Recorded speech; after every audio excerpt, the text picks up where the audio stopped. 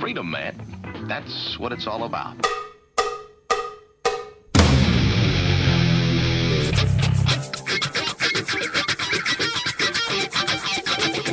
You've got to groove on freedom, like the good book says.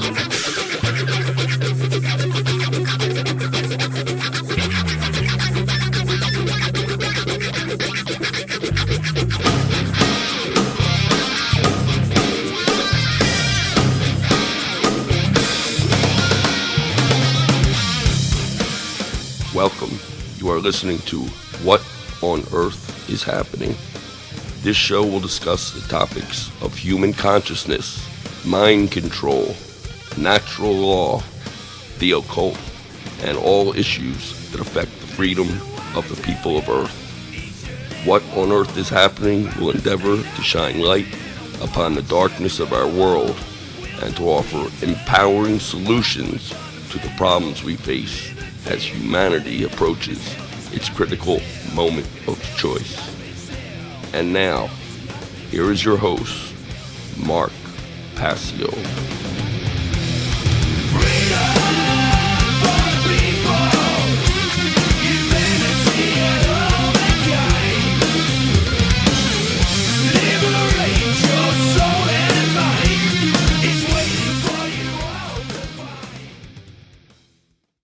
Welcome, one and all. You are listening to What on Earth is Happening. I am your host, Mark Passio. This show is broadcast live every Tuesday evening from 7 to 9 p.m. Eastern Time. Today is Tuesday, July 27th, 2010. My website is whatonearthishappening.com. The network's website, revolutionbroadcasting.com. The call-in number for this radio show, 724-444-7444. Once again, the call-in number, and as always, there are no taboo topics on this radio show. Call in and talk about whatever you like. Call-in number is 724-444-7444. When you call in, you have to punch in the call ID number for this show. The call ID number for What on Earth is Happening is 83515.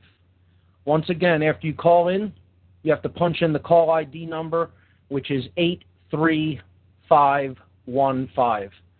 We have a great show lined up for you here this evening. And how about last week's show, folks? I mean, was that something or what? Just an incredible show last week. I want to thank my very special guest, Neo, for doing what he did and showing the courage that he did. I mean, that was not easy to do for those who heard it. And I could tell you personally that that was very difficult for that gentleman to come on here and do what he did last week.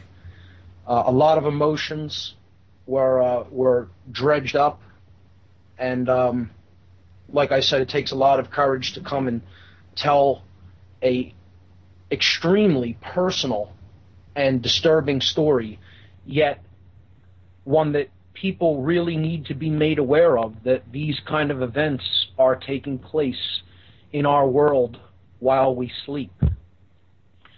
So, what I like to do to get started is read a couple of event announcements for my area to alert people in this vicinity about freedom-related events that are taking place in the Philadelphia region. So I have two event announcements tonight. I'll get these out of the way quick, and then we'll move on to our topics for this evening. As always, every third Monday of the month, the great group Truth, Freedom, Prosperity in the Philadelphia area hosts a free documentary screening and discussion at the Ethical Society of Philadelphia. So this is every third Monday of the month. Next month it will be August 16th, Monday night, August 16th at 7 o'clock p.m. sharp. They start the movie at 7, and then afterwards it is followed by a group discussion. I don't know what this month's documentary is going to be. last month's was fresh, and it was a great film. I had seen it before, but it was great seeing it again, and I'll tell you, we had a good turnout, a good crowd came out last month. Actually, this month, I should say. What happened, there was a unique occurrence that happened at the Ethical Society a couple weeks ago. An anti-war, I shouldn't even say an anti-war, a pro-peace group is really what it was scheduled to have a meeting in the Ethical Society building in another room, and it turns out that their group did not end up meeting. So what happened was they all came into our documentary and afterwards got involved in some great discussions with us and our group, and I think it's going to be a good future relationship with the people from this pro-peace group, because they had a lot of questions and did not seem to be aware of a lot of things that are currently going on in the financial system. They had some questions about the Federal Reserve for us, how the Fed is the enabler of wars, and how our current fractional reserve banking system that we have in the United States really is contributing to all of these wars of aggression that we are waging in other foreign lands. So I think it was kind of a synchronistic event that took place at the Ethical Society. I think maybe it was Providence that their meeting kind of dissolved there last minute. I guess the group leader didn't show up, and they were kind of put in touch with a group that has a lot of the information that maybe some of them simply have lacked up to this point and yet are hungry for. The people in this group seem to be hungry for some of the information that Truth, Freedom, Prosperity had to give them. So come on out. Ethical Society building is at 1906 South Rittenhouse Square in Philadelphia. 7 o'clock p.m. start time every third Monday of the month. For more information on these events, go to www.truthfreedomprosperity.org, truthfreedomprosperity.org. And finally, one more event announcement. A conference on consciousness, mind control, and the occult. I myself am hosting a conference in Philadelphia next year in the spring. It will be called Free Your Mind, a conference on consciousness, mind control, and the occult. The date for this will be Saturday and Sunday, April 9th and 10th, 2011. The location will be Ruba Hall. Ruba Hall is at 414 Green Street in the Northern Liberty section of Philadelphia. This event is already looking to be a great one. It is really shaping up. We have some great organizers. We have some great speakers lined up already. The event already has 4 confirmed speakers. We're going to look to have about somewhere between 12 and 14 speakers for this event. But right now we already have 4 confirmed speakers. I myself will also be a speaker at the event. A good friend of mine, Michael Kelly, will also be speaking.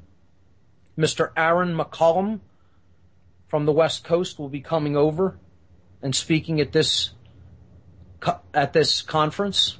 And newly added, for the first time, I'm announcing this. We just got confirmation. Laura Magdalena Eisenhower, the granddaughter of Dwight D. Eisenhower, former President of the United States. Laura Magdalena Eisenhower will be speaking at Free Your Mind, a conference on consciousness, mind control, and the occult, April 9th and 10th, 2011 in Philadelphia. It's only going to be $20 per day. for a fantastic event. We're really going to wake a lot of people up with this one. We're going to have some great speakers. I started putting together a website for it. I'll be announcing that website here next week on air. Just getting some content up into it. The description that I wrote out for the event, this may be tweaked a little bit over the upcoming weeks, but it's a 2-day conference featuring multiple speakers and diverse educational materials for the purpose of raising awareness of mass mind control techniques, covert and subversive influences upon consciousness and behavior, trauma-based and ritualized abuse, and the availability and practicality of specific healing methodologies for the above-mentioned devices. So that's Free Your Mind, April 9th and 10th, 2011, right here in Philadelphia. So that's all the event announcements I have for this evening. What I want to do next is start to go back to the regular outline that I've generally been following along to explain some concepts and ideas to people that have been listening to this show. All of these shows are archived as podcasts on my website. If you just go to whatonearthishappening.com and you go to the podcast page on my site, you'll see that every show is archived and is up there for download to any kind of a digital device or for playback on your computer. So we've been essentially talking about mind control for the past many weeks here on the show, and we will continue to talk about mind control as the main vehicle, the main methodology for the covert manipulation and move toward enslavement of the human species.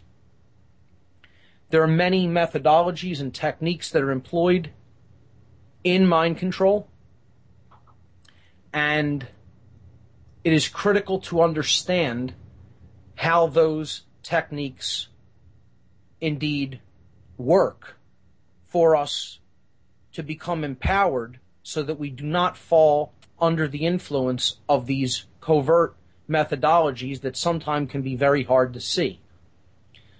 So we've been talking about,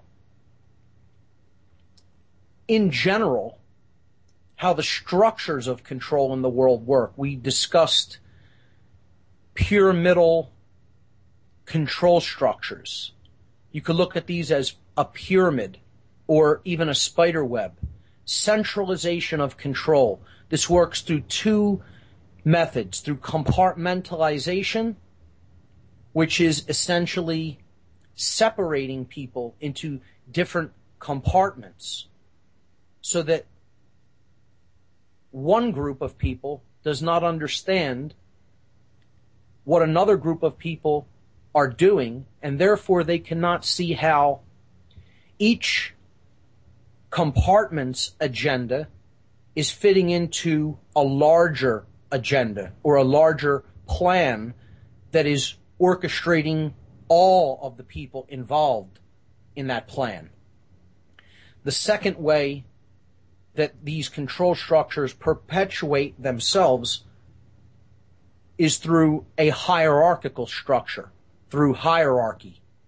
This means that inherently built into these systems of control, there are ranks.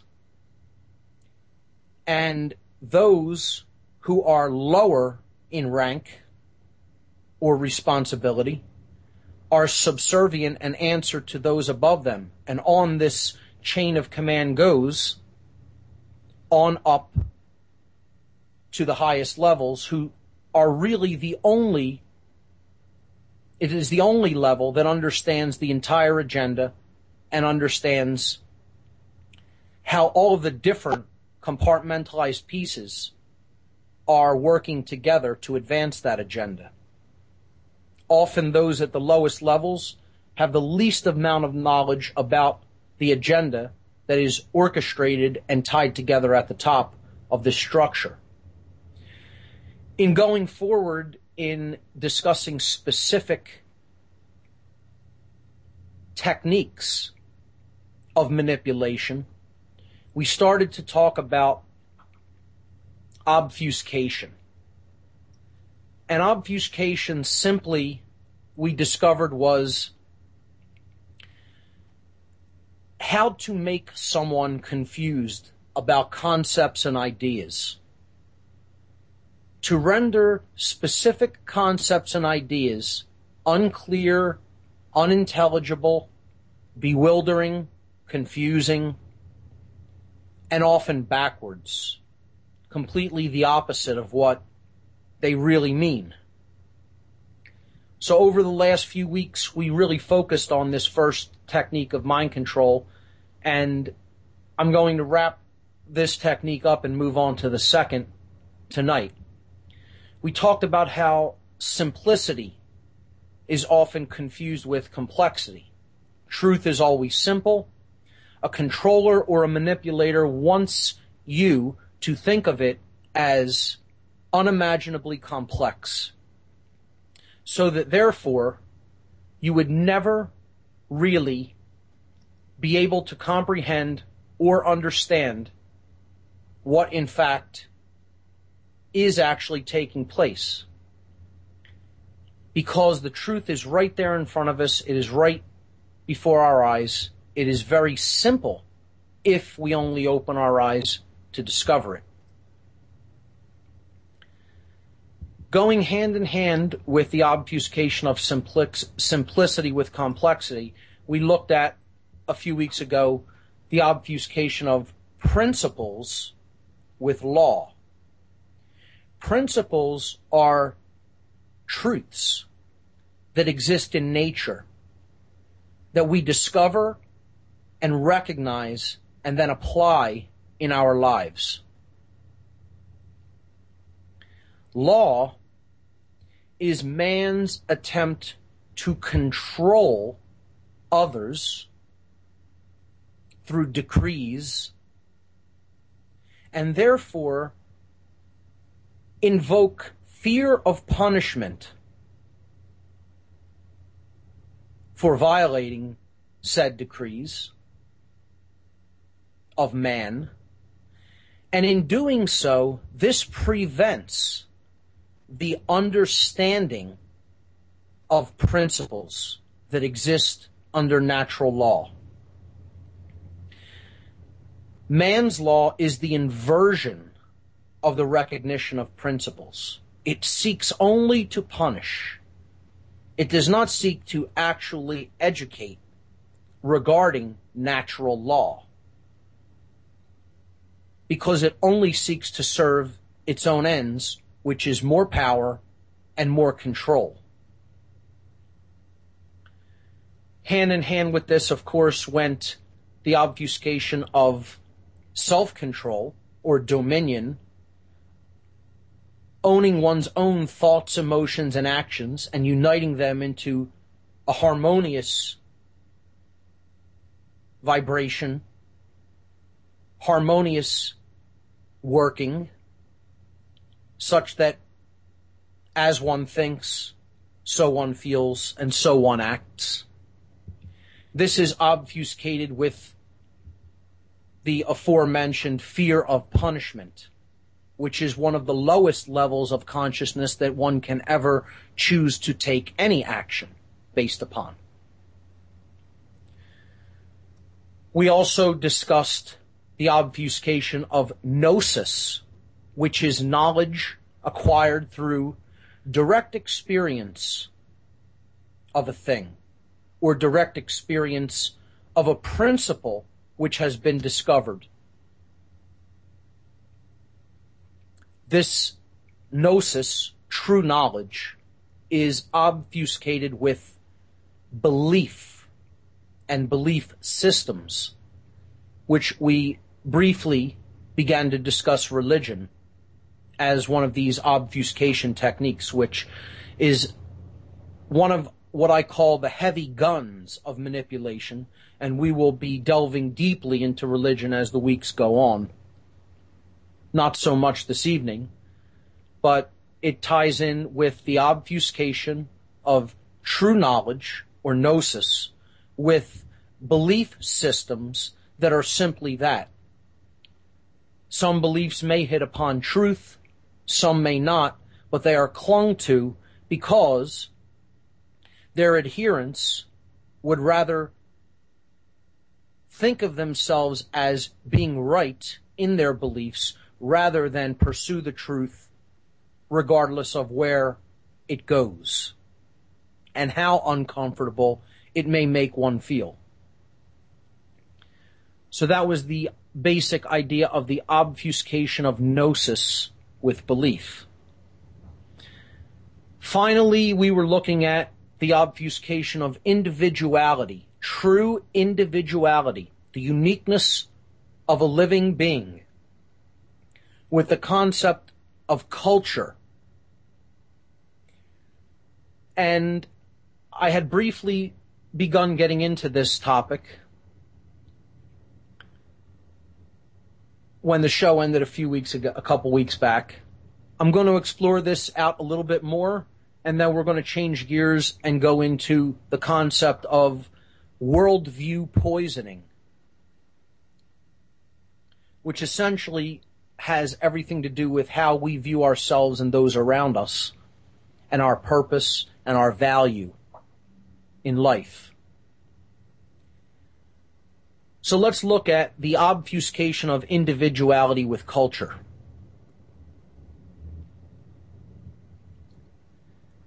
Individuality, right in the word, as I briefly explained before, there is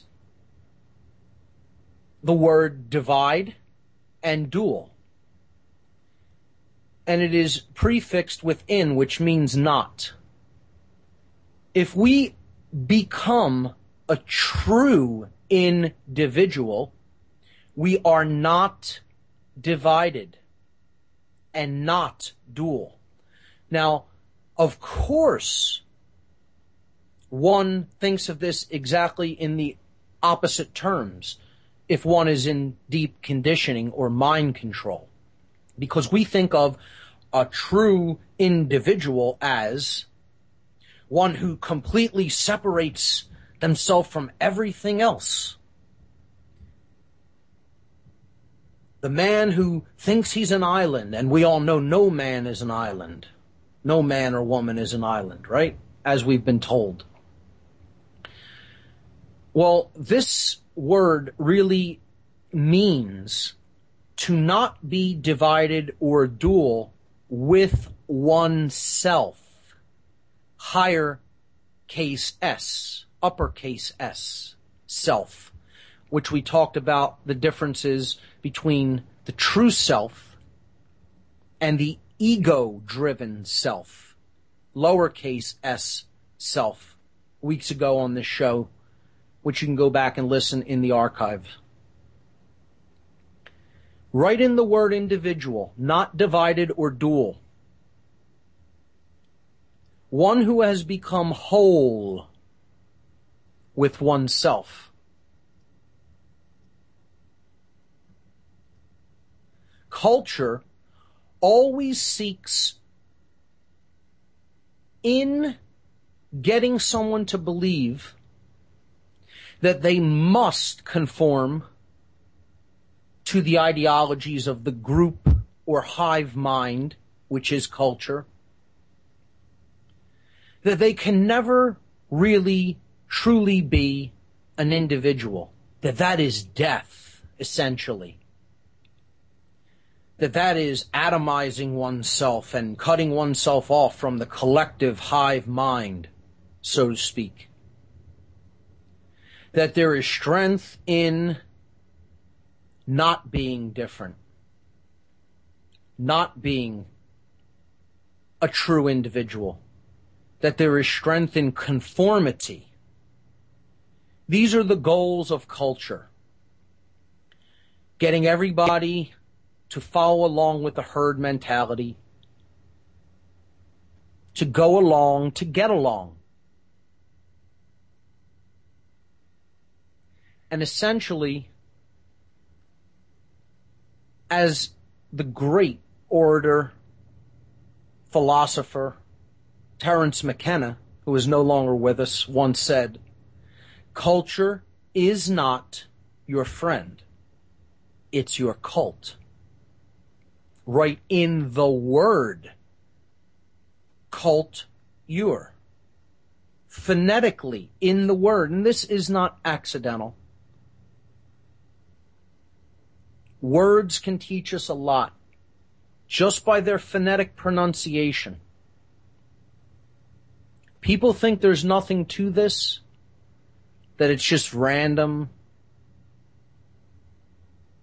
It's not, folks. There is meaning embedded in language. We'll see that as the weeks go on, as we pick apart some words and really delve into their true meanings. What I'd like to do to flesh out a little bit more the idea of what culture is and how it obfuscates not only one's personal identity, but in a much greater sense and in a much more debilitating sense, it obfuscates or confuses one's sense of morality. And to do that, I would like to go back to a book which I read a little bit from a few weeks back called The End of All Evil by a gentleman named Jeremy Locke. This book had a big, profound impact on my life and my awareness. I highly recommend that everyone read this book. It is very short. It is written in incredibly easy to understand language. It flows easily. You will not easily want to put this book down. Some people will just be able to tear through this and read this book in a couple hours. It's only about 90 pages, large print, easily available online. Of course, you could purchase the book online at any number of book suppliers online, but you could also get a copy for free on Scribd, scribd.com. Scribd is a phenomenal resource for digital books. You might be able to find it as well on Google Books. I'm not sure if it's up there, but I do know it is available on Scribd, scribd.com, as well as our hundreds of thousands of other phenomenal works of literature. Scribd is just a phenomenal resource for anyone that loves to read.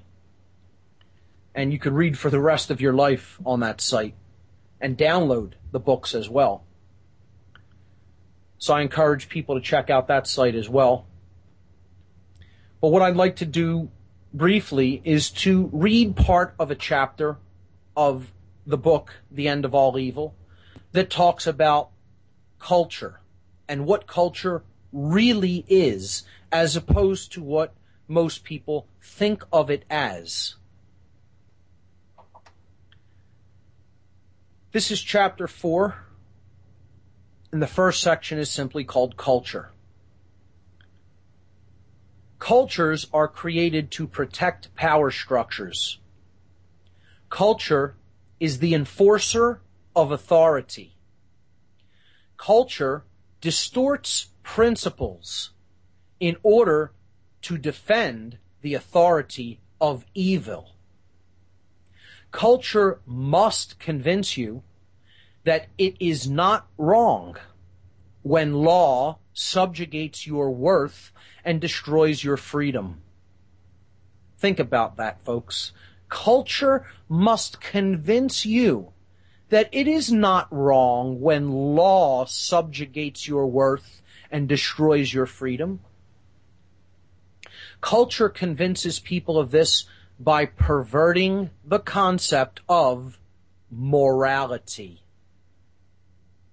Morality is liberty. Immorality is evil. The exercise and defense of freedom are moral. The destruction of freedom is immoral. This is the pure truth of morality. Prudence is the proper application of principle. Imprudence is foolishness. Prudence is not morality. It is not immoral to kick a heavy stone with your bare foot, but it would probably be foolish. Prudence is a question of applying the principles and wisdom you have gathered in your life to achieve the goals you have for yourself. This is made possible by liberty. Without liberty, prudence is meaningless. But morality must come before prudence. The great lie of culture is that authority is not bound by morality, and that authority can enforce its own prudence upon you. The great lie of culture is that you are worth less than law. Cultures teach that intentions of prudence can be enforced by law. In this fashion, they gain the excuse to control the lives of people. In order for people to learn, grow, and find happiness, people must be free to test their understanding of principles. With freedom, they can do this by a process of faith, trial, and error. In this fashion, children grow from immaturity to maturity. In this fashion, human beings can gain wisdom. Cultures are the agents of evil. The objective of evil is the damnation of your ability to grow strong in wisdom. I'll say that again. The objective of evil is the damnation of your ability to grow strong in wisdom. The objective of evil is the destruction of your worth. In order to gain control over you, culture spreads the lie that authority is not bound by morality. It teaches that authority can destroy freedom at will and claims that prudence as the reason that you should willingly submit to that authority. In the name of defending you, culture claims that the destruction of freedom is morality. Culture pretends that evil is good and that good is evil. And this, ladies and gentlemen, is one of the other techniques of obfuscation. Obfuscating good itself with evil. Continuing with the reading of this excerpt. Prudence can be found all around you. It is found in the choices that you make every day. Even when a mistake is made, you learn prudence. Prudence cannot be enforced. To attempt to enforce prudence is law. Man's law. Law is a lie. Without the freedom to choose, you cannot learn prudence. And therefore you cannot ever be happy. Morality can also be found all around you. Wherever you find it, you will find joy. Wherever you find immorality, you will find misery. Culture enforces authority by destroying freedom with law. This is immorality. And I feel that that is a brilliant condensation of what the ideology of culture really is. Now, we are not talking about living in social harmony. That is not what I mean when I'm using the word culture. Again, I'm using the word culture as that which destroys morality through the application of law that is based in control and the limitation of freedom. And yes, of course, I know the justifications in people's minds and the arguments that will be made is that laws are made to try to enforce moral principles. Well, therein lies the complete non-understanding of what principle is, folks. You can't enforce principle. You can only discover it and live according to it in your life. You cannot enforce it. You can speak the truth of a principle out into the universe and therefore help others to more become aware of it and its existence and its truth, and then to also influence them to live according to those principles. But you cannot enforce prudence, as Mr. Locke is explaining in his brilliant book. Once you go down that path, you have tyranny. Every time. Not once, not sometimes, every time. It always works the same way because you are applying the basic essence, the energy of fear, control, and the desire to control others is based in the polarity of fear, as we've talked about many times on this show. In attempting to create anything that is good, anything that is true, anything that is free, that is based in freedom, you cannot do that. Cannot do that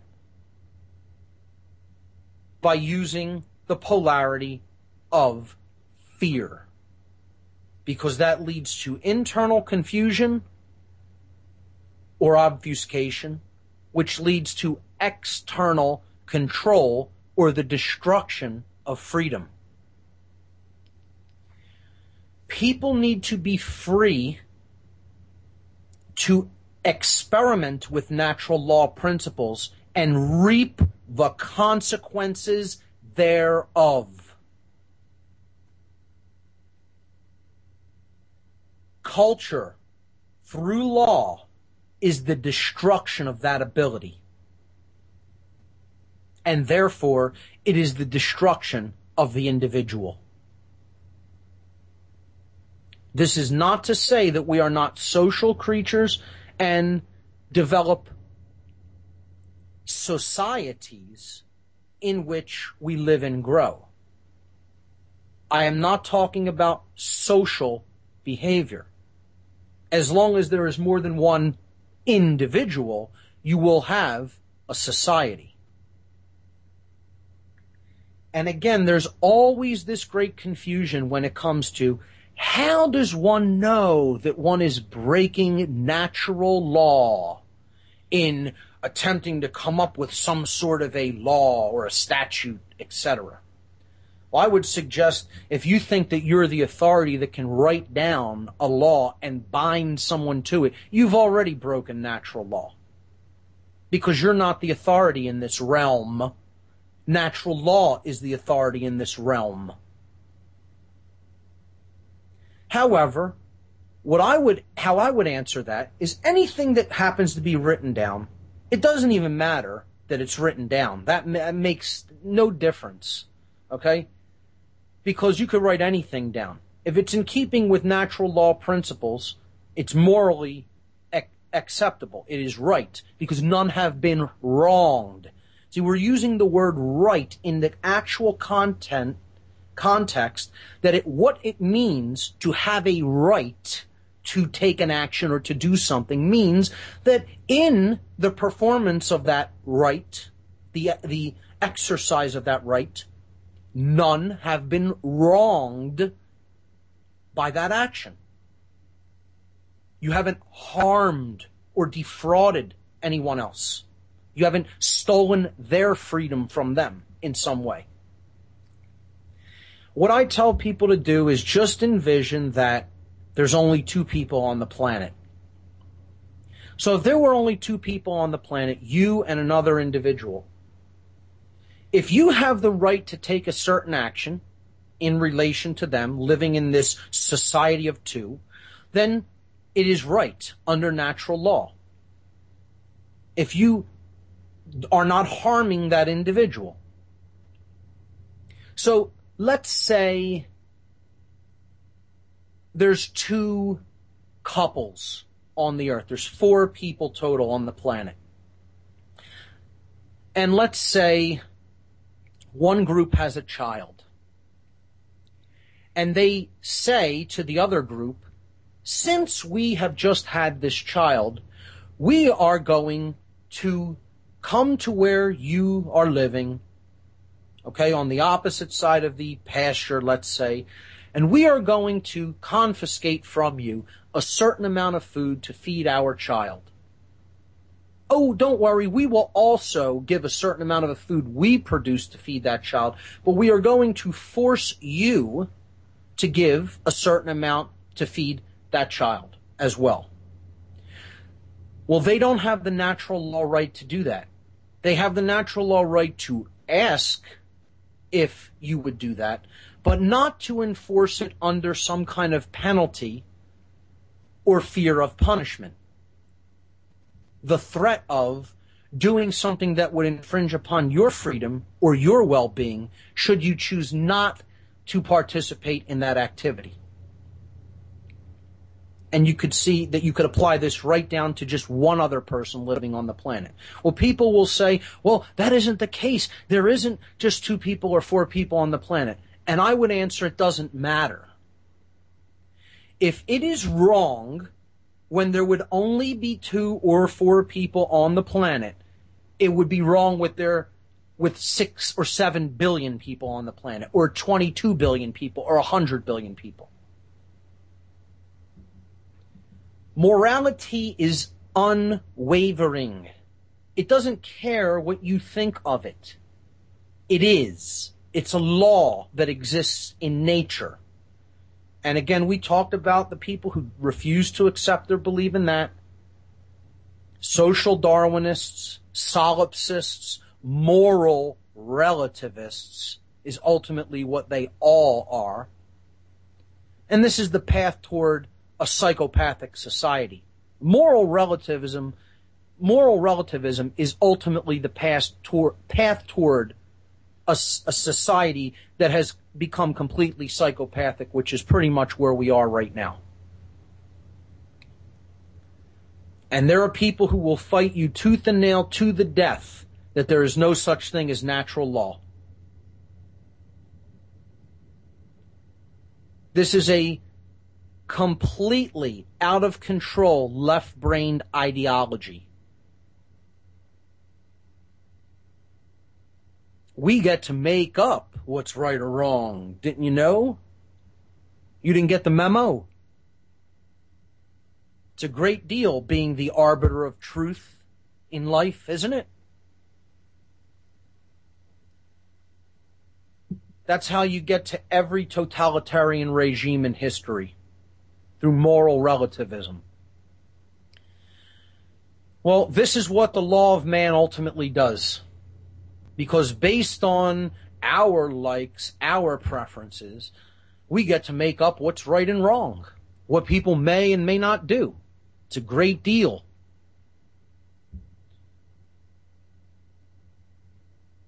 The discovery of natural law is where it all needs to go for us to be able to truly live in social harmony, to understand what having rights really means. And it's not called rights for no reason. Right in the language, it's there again. We use the same word to mean a right that we possess under natural law and being correct about something. Is it true that you have the ability to do this behavior? Or is that not true in natural law?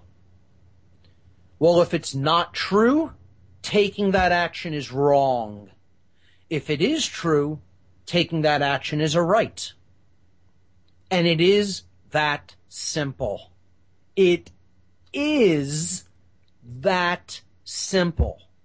It isn't any more complex than that. The problem is so few people know what is right or wrong under natural law because of how screwed up they are mentally, emotionally, and spiritually, because of the brainwashing and mind control that culture has put them through, that they have absolutely no clue about what natural law rights and principles are. None. They're blind. They're wandering in a desert of conflicting ideologies. It's a labyrinth out there where people's mindsets are. I'm an observer of people and people's behavior. And I'm telling you, their mind is twisted up in knots about what is right and what is wrong. In knots. Years and years of television will do that to a human brain. Years of believing in this nonsense left-right paradigm will do that to a human brain.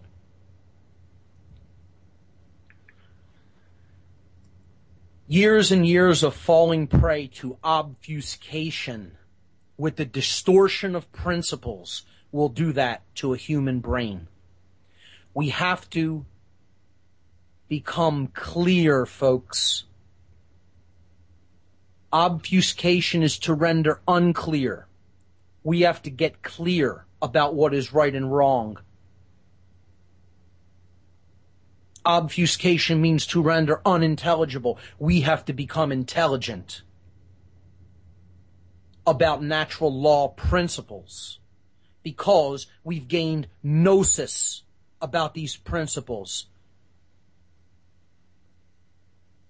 through direct experience of applying them in our lives and making mistakes in relation to them, which can be the greatest teacher.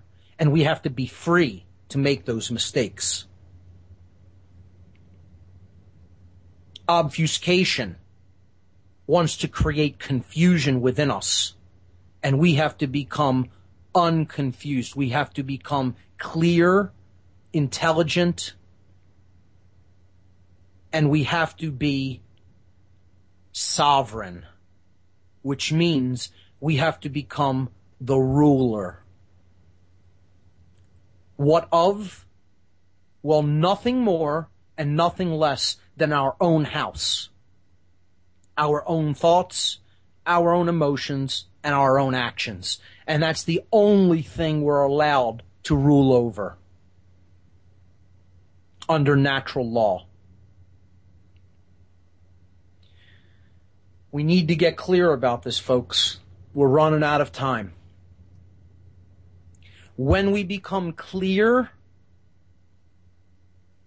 these lies and deception will no longer obfuscate our vision, and we will have passed that barrier of mind control, that wall that culture has erected around us. So let's move on to the next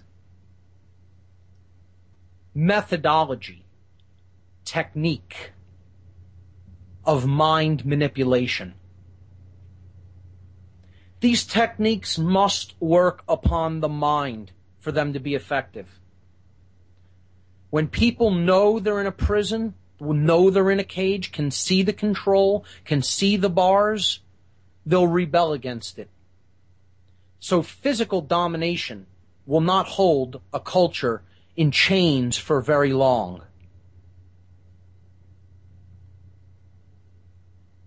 The spirit, the higher self, when it is present, cannot be ruled externally.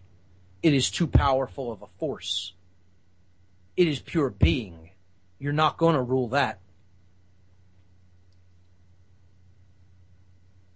So the plane that is attacked, the domain that the war must be waged upon, is the mental domain, the realm of mind. The second technique of mind control is worldview poisoning. Worldview poisoning is just what it sounds like. Our view of the world, ourselves, and our relationship to others in it must become poisoned. It must become sickened for us to be further controlled and mentally manipulated. A person who has a properly focused and functioning worldview, which we began talking about already, we talked about the very concept of worldview on earlier shows. A person's worldview must be skewed in order for them to be controlled. What do I mean by this? We have to think of ourselves in the world in a certain negative and dark way. We have to think of our value in a negative and dark way, and in a limiting way. We have to think of human nature in a very negative and dark way in order for a mind manipulator's techniques to work better upon us. Ultimately, what this is all geared to do is to get us into victim mentality. Victim mentality. And we all know what this means essentially, because we've all seen people like this and heard their language, seen their body language, felt their energy. And we all know the victim mentality phrase, the victim mentality mantra. But what can I do about it? We've all heard that mantra repeated time and time and time and time again. And what puts that thought, roots that thought into someone's consciousness is a poisoned worldview. That's what puts the thought, what can I do about it, into someone's brain and keeps it there. This sense of powerlessness. Because after all, I'm a completely atomized, cut off, helpless, powerless, tiny person with no real power, right? That's the victim mentality. That's what it thinks. Because of the overall, overarching worldview that they have that says an individual Doesn't matter. An individual is powerless. An individual cannot make any actual change. That's the next biggest part of worldview poisoning. It has to get you to think that change is impossible, and it has to get you to think that you can never impact the lives of others, influence the lives of others, to get change to ripple out into a wider framework.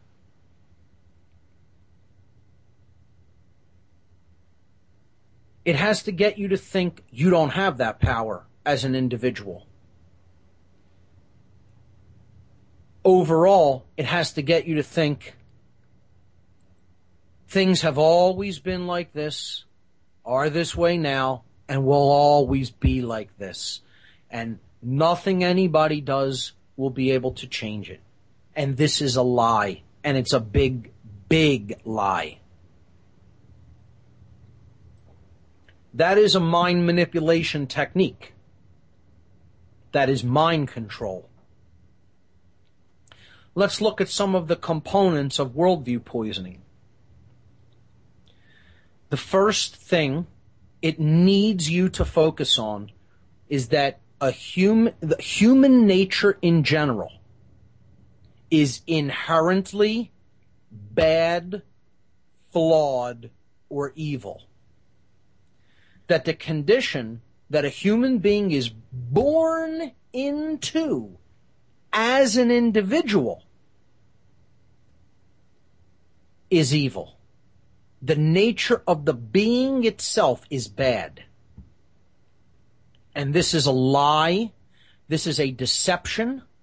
Anybody that believes this is under mind control. They've been duped, folks. If you believe that, you've been duped. Because it isn't true. Now, I'm not saying everyone comes into this world as angels either. But they don't come into this world as demons. People come in, this is the idea of nature versus nurture that we're going to get into here a little bit. And this can often set off a firestorm of hot debates and very, very deep-rooted opinions. There is very little actual human nature that a being is immediately born into the world into. And that may come as a shock for most people. I'm not saying there is no nature of a being, but it is not inherently evil, nor is it inherently tremendously good. It is essentially neutral. Essentially neutral. It is through conditioning in the environment that being is born into that programs the mind of that individual to take on the thought patterns and behavioral patterns that they will take on in life. And most people will go to their graves battling that idea and refusing to accept that. What I would suggest, if you want to understand the real answer, and I know people will say, oh, this is a simple oversimplification, this is reductionism, etc., etc. Don't bother reading enormous amounts of scientific literature on this topic, because, again, ultimately those are simply opinions too. Honestly, the best thing I have ever seen, I've read psychology books, I've read neurophysiology about the brain in regards to this topic, sociology. It's all largely speculation and conjecture. The most beautiful thing that I've ever actually seen done about this topic, and I know this will be a shock and people will get a laugh out of this, is the movie Trading Places by a great American patriot, Aaron Russo. You want to see how human nature really functions? Watch Trading Places. When people are born into the world, their environment programs them. Who they are around, what they see, what they hear, behaviors they see other people taking, opinions they hear batted back and forth between people around them and their families, amongst their friends, their schoolmates, their co-workers, etc. The first 6 years of a human being's life, they don't have actual formed opinions. They're like a dry sponge sopping up everything, all the moisture from their environment. The human mind is essentially a computer with a blank hard drive at the beginning of life. Maybe some firmware instructions on chip, okay. There's a little bit of nature there, but it's largely nurture. Largely nurture. I'm not using the word, in this case, I'm not using the word 100%. I'm not saying all. Largely, to a great deal. Nurture or conditioning is what programs a human being to take on the stances, the opinions, the behaviors that they take on. Now, this can be changed through information that one takes in. And not only into their mind, through what they read, through what they watch, through what they listen to who they speak with conversations they have, but this is also done through the body, because the body is part of this computer that I'm talking about. The body and mind connection work together to form the nature of the individual. This is something that we create as we live based upon our choices of who we are going to listen to, what are we going to read, what will we watch, what will we listen to, who will we hang out with, what kind of activities will we do. We are creating this. Not even just individually. We're creating this collectively. And that's what human nature becomes. The word becoming is very important when we're talking about human nature. What are we moving toward? The word becoming is a very deep, occult concept that is used on both sides of occultism, the light and the dark. You will hear the term becoming. Because occultists know this principle, and they know it very well, that there is not actually a human nature. Human nature is what we create it to be actively through our choices.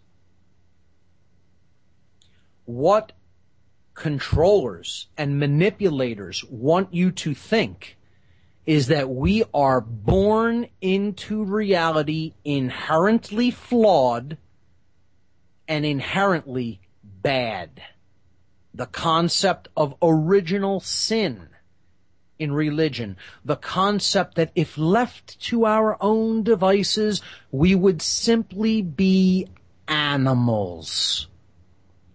If there were no controls, namely government, well, nothing could be farther from the truth. And if you bought this idea, You bought a lie. You were fooled. And that's why it will be very, very difficult for most people to admit that they got fooled on this, that they got clowned on it, that they bought a great deception. More people than not in the world, I would suggest, from conversations that I have had with people, asking people for their opinion on this, actually believe that lie. That we're born into the world inherently flawed and inherently evil. And if there weren't tight and strict controls exercised, that there would be chaos, that everybody would be killing each other.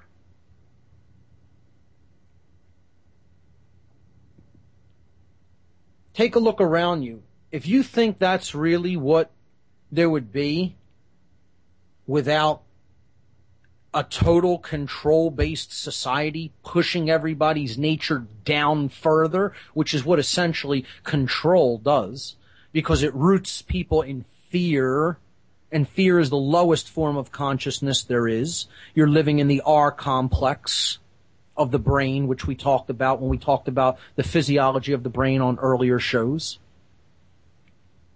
And when you live in that R complex modality, you're not in right reason. You're not in the moral center of the brain.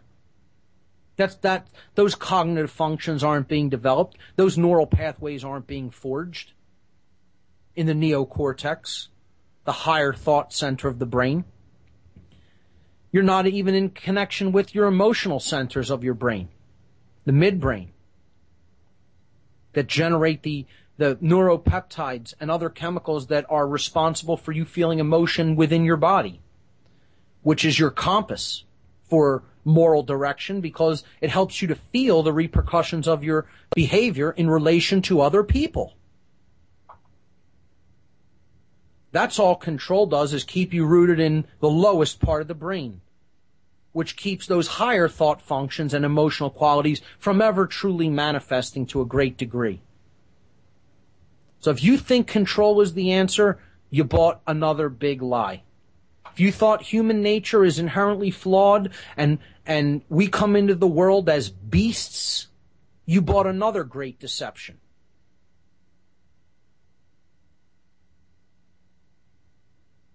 Our behaviors are conditioned like instructions put into a computer. You put crap in, you get crap out.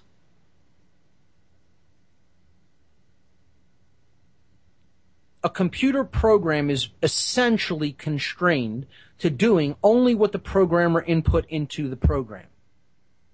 That's all it can really output to the screen or to an output device like a printer.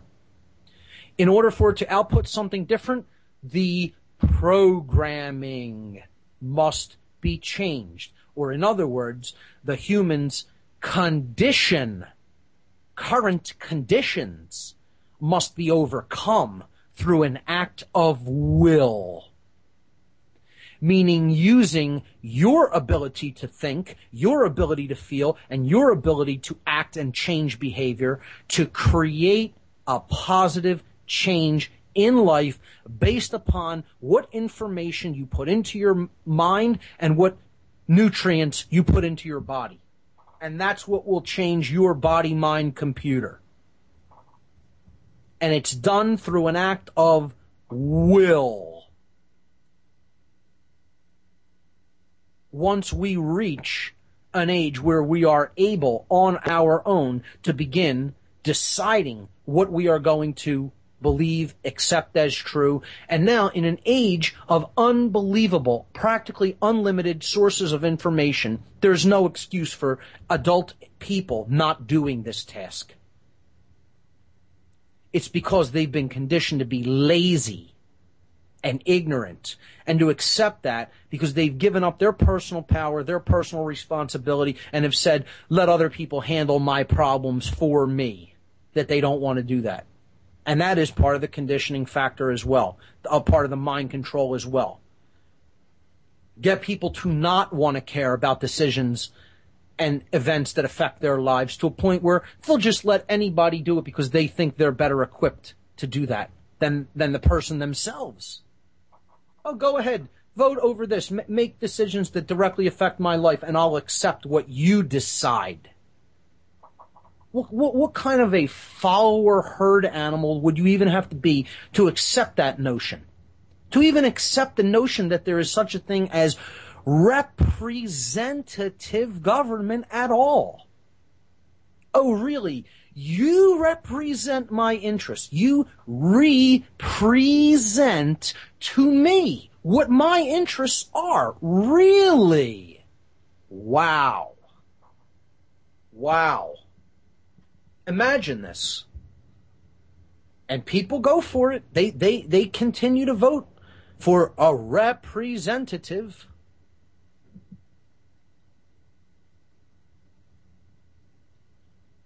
Represent me. Well, you know what? No one represents me. I present me.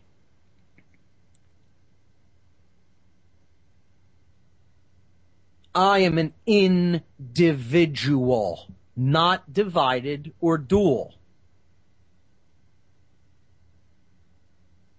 I understand natural law principles. I understand morality. I know right from wrong.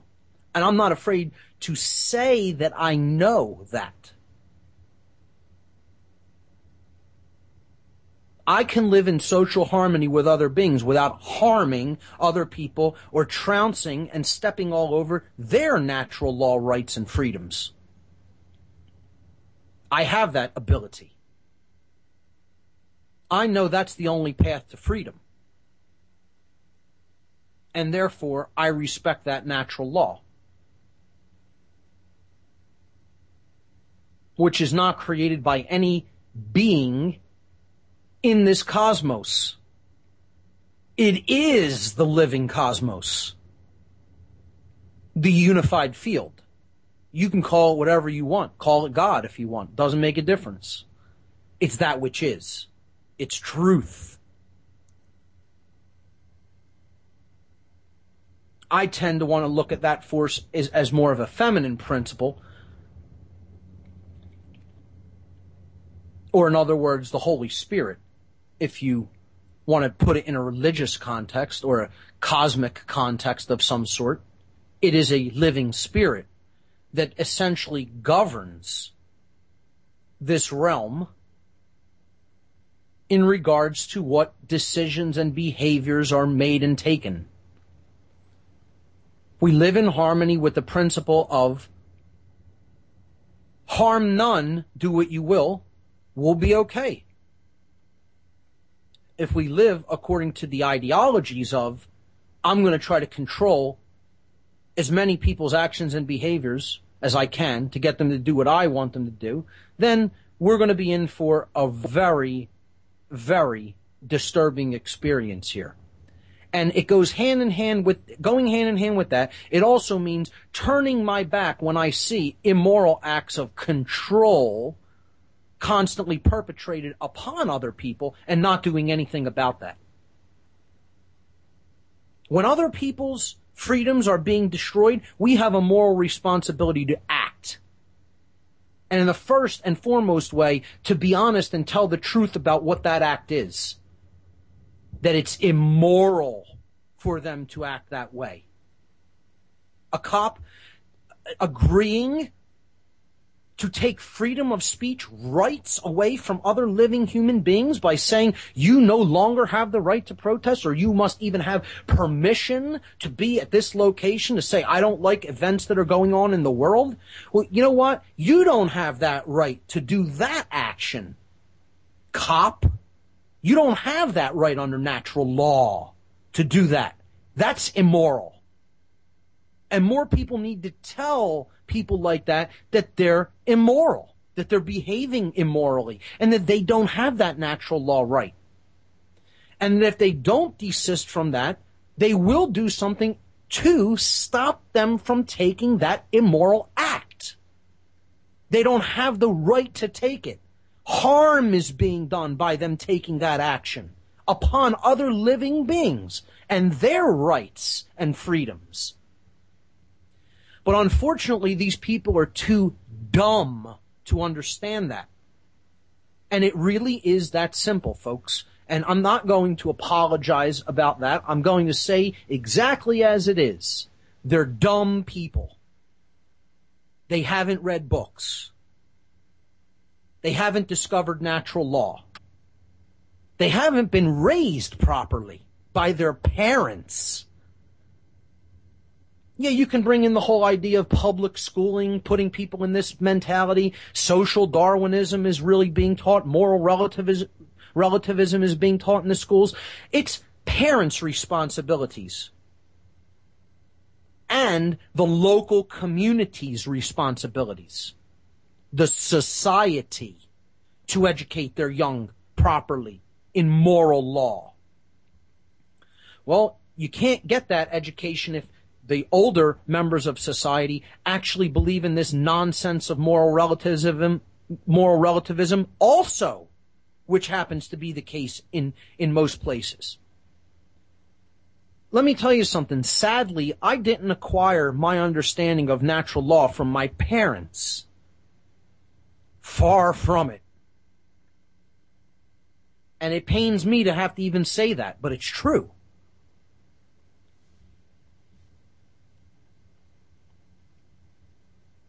And in many cases, many people's parents are still on the complete other side of the fence when it comes to this understanding. They still don't grasp it at all. Worldview has everything to do with how we are morally being raised as young. When we don't morally raise our young according to principles, not according to you have to become successful and make this much money and get this kind of a job and drive this kind of a car and have this much money in a bank account and dress this way and look this way and talk this way, that's all nonsense. Most people's parents aren't actually educating their young about moral principles in life. And that's the sad, cold, matter-of-fact reality of this world. And that's why they grow up with a demented sense of human nature.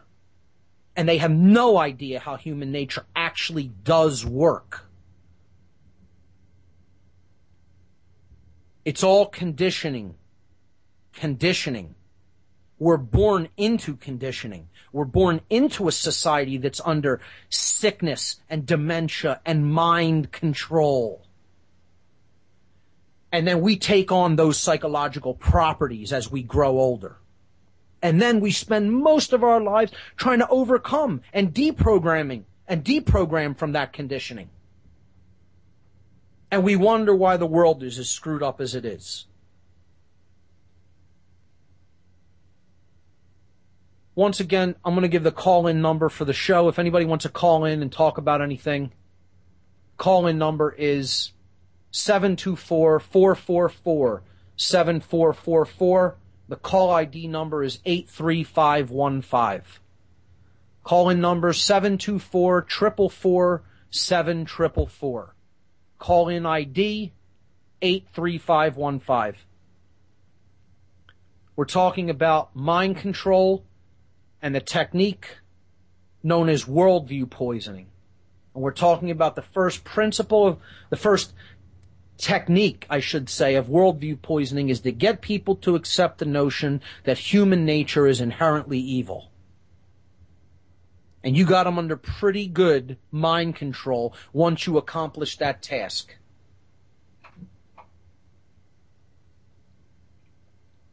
We are conditioned into a psychopathic mind state because our parents are conditioned. They don't raise us properly morally. And the cycle goes on and on and on. It is a self-perpetuating psychosis.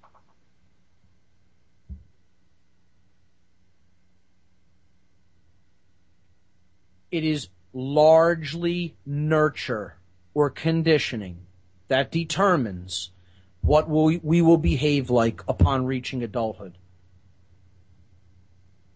Whether our neuropathways have been built up in positive reinforcing ways in the neocortex, or whether they will exhibit psychotic tendencies. And this is all about what has been programmed into the mind-body computer, which is our physiology, our physiological makeup. That is not who we are, but the mind-body computer plays a role in the expression of who we are. And it plays a big role in that expression. And the manipulators, the covert manipulators of this world, understand that to a great, great depth. And sadly, the people they are manipulating don't understand it much at all. But this is slowly changing. I would like to see a great acceleration in that understanding, but some people are beginning to very slowly grasp it and apply it. One of the first things that they should look at is how they see the world and other people in it. And this isn't to say be ignorant of what people really act like in the world, because people are largely ignorant, and they get into the pattern of accepting ignorance and being apathetic. You know, the whole joke, you ask somebody, what's worse, human ignorance or human apathy? And their answer is, I don't know and I don't care. Sad but true. We can't ignore that fact that this is the current condition that people have worked themselves into, but we make a great mistake when we think that this is the eternal nature of the human being. There's a big difference between condition, and this is why it is called conditioning. See, it's all in the words, folks. All in the words. It's not called conditioning by accident. It's called conditioning for a reason. It's how it was made into this condition, which we currently call the human condition.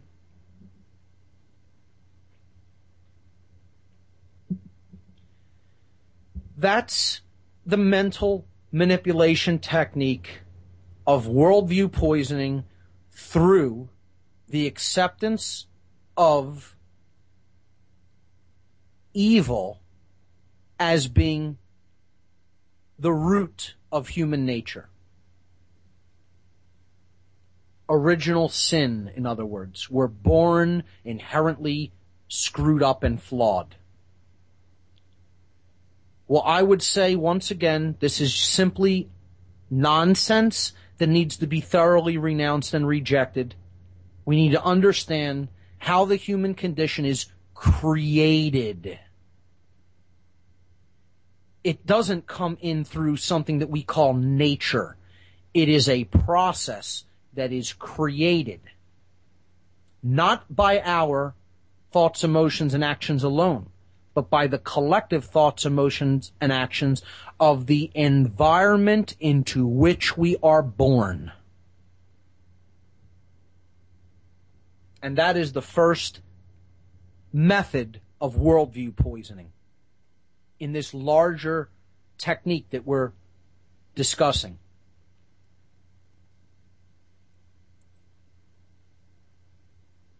Let's go to the next component of worldview poisoning. And this ties hand in hand with human nature and the way we see ourselves in the world.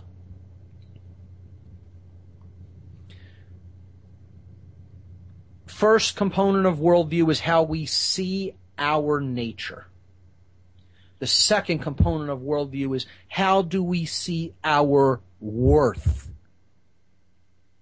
And I love how Jeremy Locke puts it in the end of all evil. He says the worth of an individual is infinite. No value can even be assigned. No numerical value can be given to the worth of an individual. The worth of an individual is everything. The one who is not divided or dueled, or dual. The individual, the one.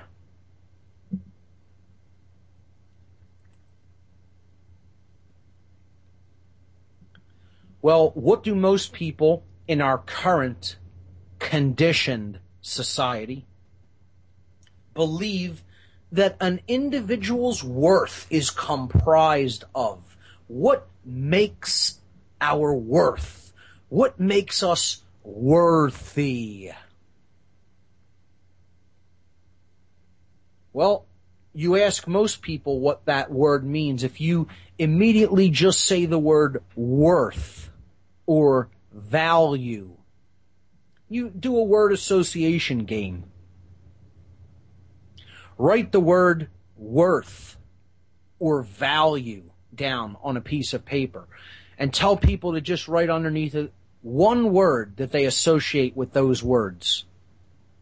And I almost universally guarantee you that the first word that will come to their mind that they will write down on that piece of paper is, drum roll please, you don't even need one because you already know what it is, money. Money. Because sadly, most people, not all, think that that's what determines the value of the individual. How much money does he make? What kind of car does he drive? What kind of house does he live in? Where does he live? How much money is in his bank account? What kind of clothes does he wear? What does he look like? External appearance. What you have. People think what you have is what you are.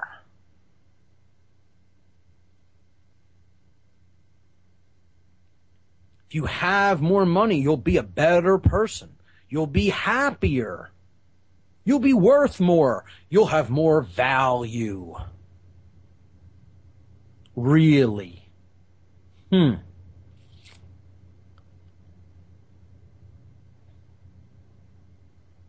The true value of the individual is not connected to any of those things.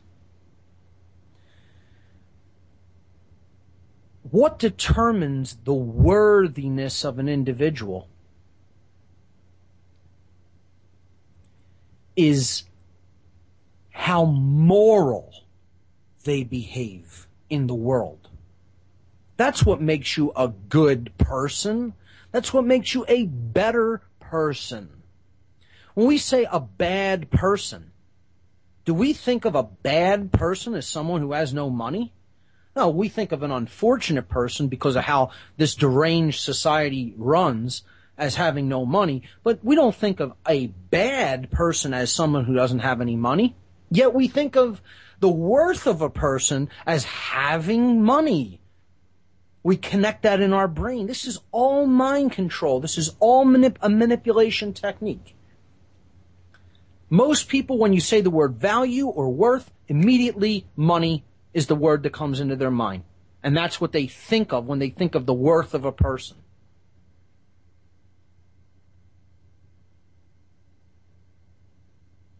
Very few people will write down that values have to do with morality.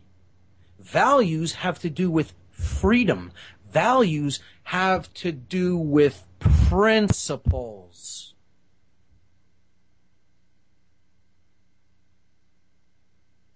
The value of the individual is infinite.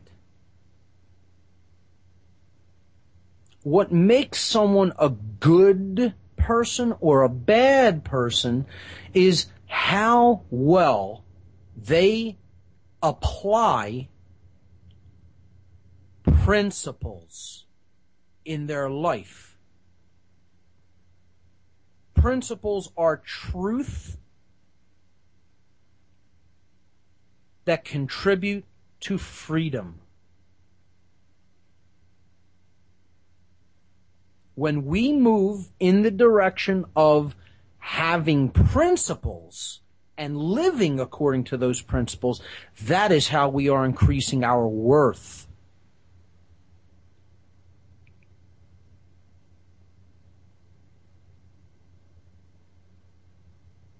Not by accumulating worthless pieces of paper into a bank account.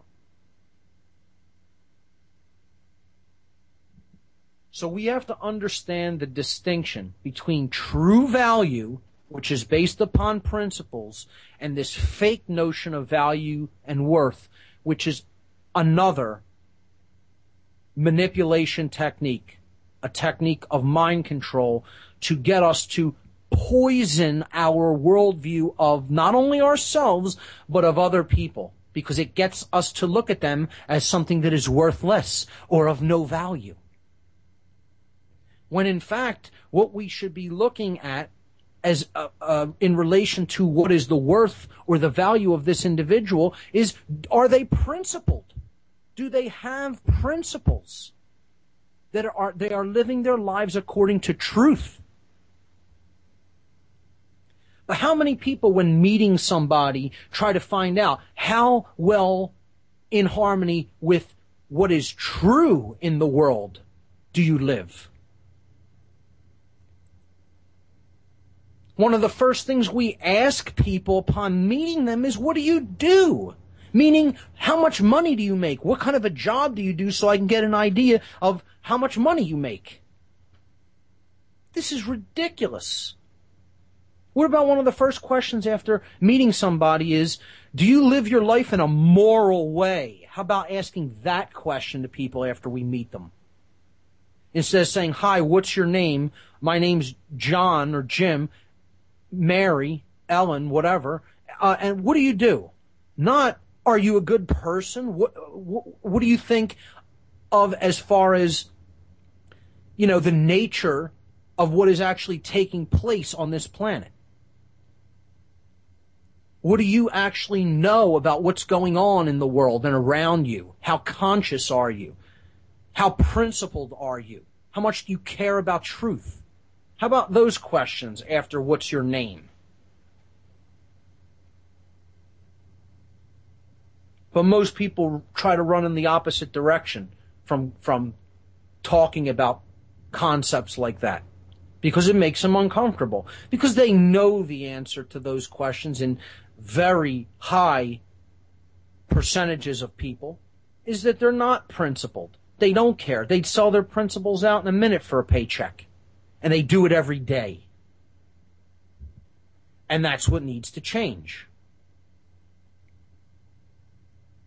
And you can say all you want, this, can sound preachy or self-righteous. Go right ahead. This is why the world's descending into tyranny, folks. Because of how we value ourselves and how we are not principled people when it comes to money. We'll sell out our principles for a paycheck in a second. 90% of people or more would. And that is what human nature is becoming, not what it is. And that's done through mind control, through conditioning. We have to get back to principles. First things. To put first things first. That's what being principled means.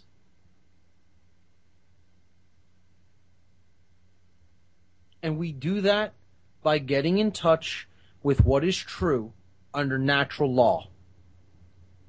What do we have inherently in nature the right to do, and what in nature, inherently, by natural law, do we not have the right to do?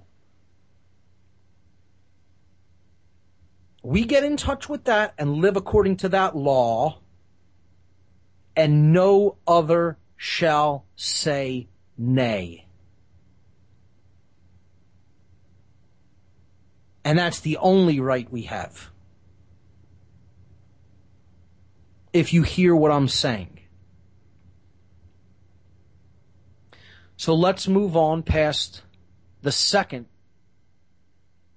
method of poisoning someone's worldview. Getting them to think of themselves as a number.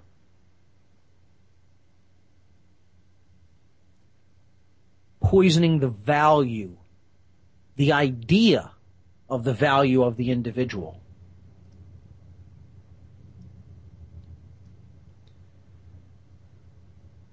Again, the next way that we are targeted for worldview poisoning is a controller, a manipulator, a worldview poisoner. Must get someone to naively believe that change is simply, on a large scale, is simply impossible.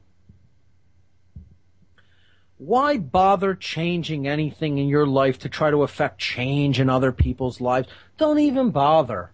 You're just going to make yourself more uncomfortable, drive yourself crazy trying to do that, because things have always been like this. They are this way now, and they will always be like this. There is no such thing as change.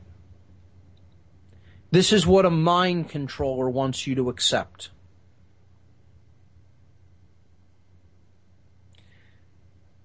Once again, if you buy this notion, you're under mind control.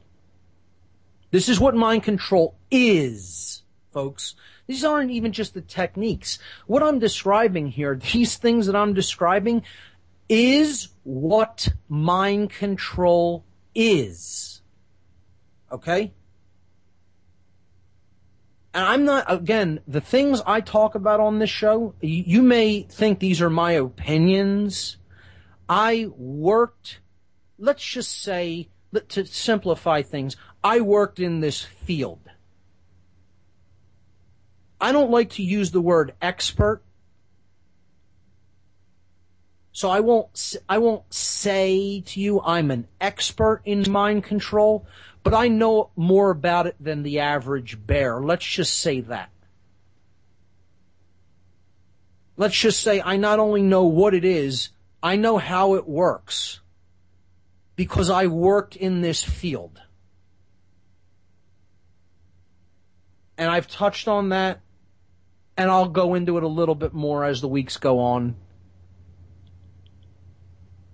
But what I tell you about these techniques, I didn't learn entirely from reading in books. Let's just say it that way. I worked with these techniques firsthand and saw how they were applied in the world. Gnosis, not belief. This isn't my belief system. This is gnosis. I know this because I was working with people that are actively applying these techniques in the world all around us. And I know they're being applied. I know that this is what they are, and this is how they're being applied. And I'm not, again, people don't like my tact or my rough edge that I will explain this with, because I will say something like the words, I know. Because I do. It's not wrong to tell somebody you know that something is taking place when in fact you do know that it's taking place. I'm simply stating a truth. These techniques are in fact occurring, taking place, and this is how they indeed work. So, a manipulator, essentially, this is their ultimate goal. Their ultimate goal is to put the person in the victim mentality, because the victim mentality takes on the worldview that I am the eternal victim and there are eternal masters that victimize me. That this isn't our collective doing, and this isn't our collective conditioning, okay? This is simply how the world is. And it has always been like this. And it will forever be like this. And again, if you think that, not only are you under mind control, you are completely deceived by the manipulators of this world. Change is possible. I didn't say it was easy. It must be willed to manifest. But it is possible. It is possible when we take back control of our own personal power, of our mind, which creates our conditions.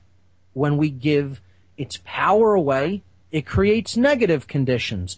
When we take back the creative power of our mind, we can create positive conditions with that power. We are the co-creators of this reality with natural law principles. When we discover them and apply them in our lives, which Jeremy Locke in his book, which I was reading an excerpt from earlier, called Prudence, when we apply these principles properly, for the right reasons, for the stated goals, toward our stated goals, which is life, liberty, and happiness, then we will have those things. But we will not have those things until we embody principles, meaning we must be something first. That will enable us, that will empower us. And power means the ability to do something. That's what power is. Even the scientific definition of power is the ability to do work. Well, we will have the ability to do the work when we take that power back. And we will take that power back when we embody principles, meaning be a certain way in the world through our thoughts and our emotions, through our world view. When we are being or becoming into that state, then we will have the ability to do the things we want to do, and then we will have the conditions that we want to have. It is the process of being, then doing, then having. Not the other way around. Which is another mind control technique. People think you have to have things. I have to have money so then I could do the things I want, so then I could be happy, when in fact the reality is exactly reversed. It is exactly the other way around. Change is possible. The corner that we have worked ourselves into, I am not going to sit here and lie to you that it will be easy to effect that change. But it is possible. It is possible. We must will it to happen. Will it to happen. And that will be accomplished when we arrive at true intelligence, true care, and true courage. You know, all the things in that movie, The Wizard of Oz, a deep occult allegory. Dorothy, who wants her conditions to change and to go back to a peaceful state that from whence she came, called Kansas. Or peace, in other words. Or truth, or freedom. All of these things. She has to acquire helpers along the way toward that goal, to get past the illusion of this grand manipulator, wizard, who has the ability to control everything and really has the ability to control nothing. It's all the power that people are turning over to this fraud. So she meets the Scarecrow, and he needs intelligence, the brain. The woodsman wants a heart. He wants true care. And the lion wants true courage. When we develop these three principles, then we will override our conditioning, and the human condition will change. And we will have that which we desire. Good quality of life, peace, prosperity, freedom, and happiness. And not a millisecond until. Not a millisecond. And that's exactly as it should be. And people think they're going to take shortcuts to this goal. Again, this whole New Age movement notion. You hear a million things about this. A sudden awakening is going to happen. Oh, people aren't going to have to do great work in uncovering how all of this stuff works. They're not going to have to expend a lot of effort to learn new things and research, ideas and, actually change their thinking. It's just a sudden awakening that's going to happen. I mean, I can't even tell you what BS that is. Or that we're going to magically morph and go into another dimension. Don't wait for this stuff, folks, because it's all occult-driven nonsense. Some of the occultists I worked with in the past told me, wait till you see the labyrinthine nature of the notions that we're going to pump out through our publishing houses. And what these utter unthinking people will accept into their brainwashed worldview. They'll believe anything we tell them. Anything. Because what people don't want to hear is that hard work is required for change to occur. Never am I ever going to use the phrase, to change is easy. You'll never hear me say that. Because it's not. It's hard work that has to be done through an act of will. Willpower is how this is accomplished. Anybody telling you that it's easier than that is a liar, a fraud, a charlatan, or an idiot that knows nothing. And many people are telling many people that, and many people are believing that notion. That this is just some kind of it's going to be a laid-back, organic process that we don't direct. Well, yeah, there is a notion of stepping into a slipstream where you stop fighting against and doing all the things that are wrong. And then this process does become something that unfolds naturally. That's certainly true. But don't think this isn't work that has to be accomplished through an act of our willpower. Change is possible, but I will never tell you that it's a given. It is not a given. It's not easy. Just something from the sick, twisted condition that we exist in now in the world. It's not going to be just an easy process to get from here to there. It's going to be a long journey fraught with peril, more likely than not. That depends on how many people, ultimately depends on how many people heed this message. Heed the warnings that are being given about how we're on the wrong path, and then heed the message on how to get onto the right one. And knowledge is required. It is not just a heart-based thing about love and care. Those are absolutely one of the three essential critical elements that must be present. You have to care deeply about this, not so much that it becomes, a cut your nose off to spite your face situation. However, I think you have to care a lot. You have to care deeply. Your heart has to be in the right place. But you have to have intelligence about how these principles that are working against you on the other side are working, like a chess game.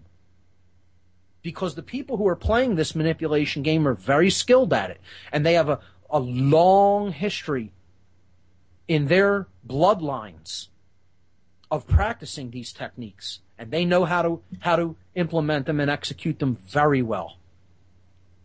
And most people on the other side of the game haven't even sat down at the game. They don't even know a game's being played on them. You tell them, hey, there's a game going on here. You got your opponents whipping you. What game? What's chess? That's where most people's mindset is at. Not all, but most. And again, I would say that is slowly changing, but not nearly at the rate it needs to really have a deep impact on the outcome of this game. And it's all about what we want to see happen. People will tell you, oh, I want this, I want happiness, I want prosperity, I want peace. Well, what are you actually doing to put those goals into manifestation? Just hoping for it doesn't make it so. The notion of the law of attraction as just being something you hope and wish for and visualize to make it happen is nonsense. That is not how the law of attraction is actually applied.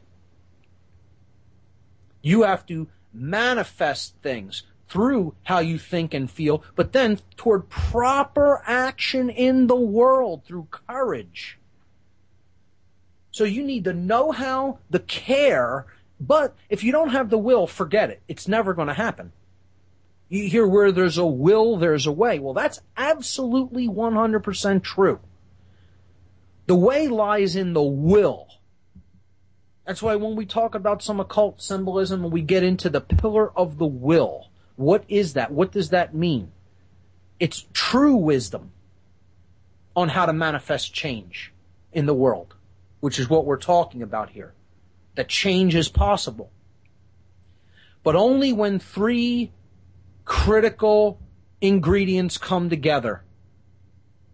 Knowledge, intelligence, true care, and then courage to act in the proper moral ways in the world by an act of will, by the power of the will. And that is the coming together, the synthesis that we require to actually manifest change in the world. When we have that combination in the right proportion, then change becomes possible. And if we did that in big numbers, then you would see it start to flow. Not in the paltry numbers that the people who have made this paradigm shift and come into a new vibration of consciousness and knowledge and understanding and care and will, where that number is at now is far too small to make change ripple over into a worldwide dynamic. I didn't say that's not possible. I said at the numbers that we're at, don't expect that to happen where we're at right now. We have a long way to go and a lot more work to do, and a lot more people have to make this paradigm shift. This fundamental change in worldview. And until they clean that palette, that plate, so to speak, until they cleanse their worldview and get clear on what is human nature, what is the value of the individual, and how this change really take place. They're not going to be in an empowered position to manifest those changes that they say they want. You could say you want it all you want. You could think of that and hold the goal in your mind all you want. You could even feel as good as you want about it, unless you actually take the measures to create a new condition based on those thoughts and emotions. Don't expect it to manifest. The will is the final ingredient in that triumvirate. It takes all three in conjunction.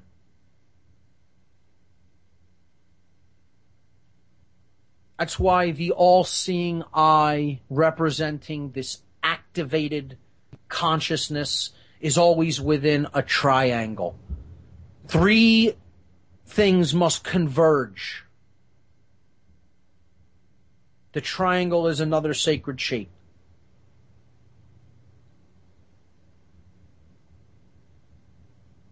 Until those three aspects of consciousness, thoughts, emotions, and actions, intelligence, care, and will, united with courage, come into manifestation, we should not expect change to magically occur on its own.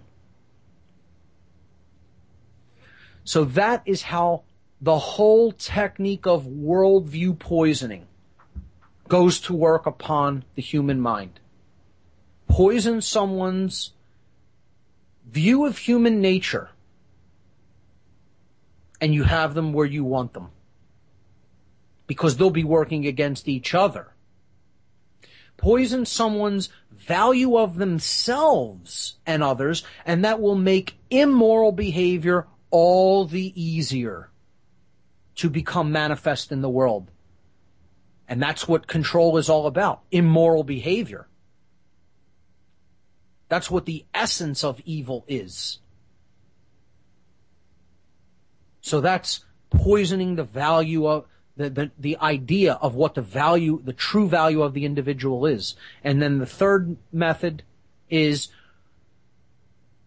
poison someone's mind with the thought that change cannot actually occur, that we are stuck in this condition eternally. All of these things are lies.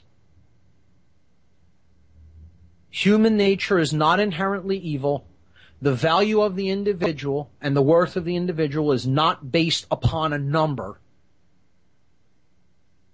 It is based upon the dynamic living spirit that is within everyone, and change is possible.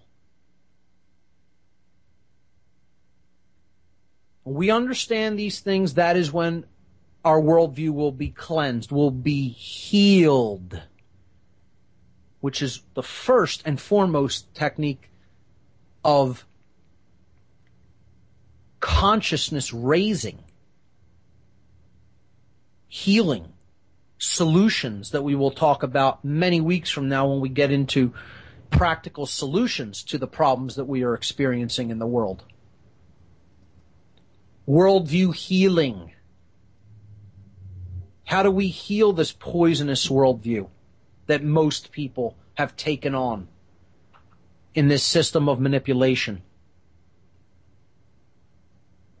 We'll talk about some specific healing techniques and modalities. So this is where I'm going to leave it for tonight, folks. I think there was some sort of a technical issue going on TalkShoe. It doesn't look like any calls were able to come in because my TalkShoe connection dropped out there somewhere in the middle. I'm seeing that I don't have the TalkShoe connection on Skype, so I apologize for that. I may need to rework some things on the technical end, but not to worry, I'll work that out. I think we covered a lot of ground today, and we will go into more mind control manipulation techniques on next week's show. So thank you everyone for listening in. I'll see you all here next Tuesday night at 7 p.m. Eastern. I'm Mark Passio, and you've been listening to What on Earth is Happening. Thanks, everyone.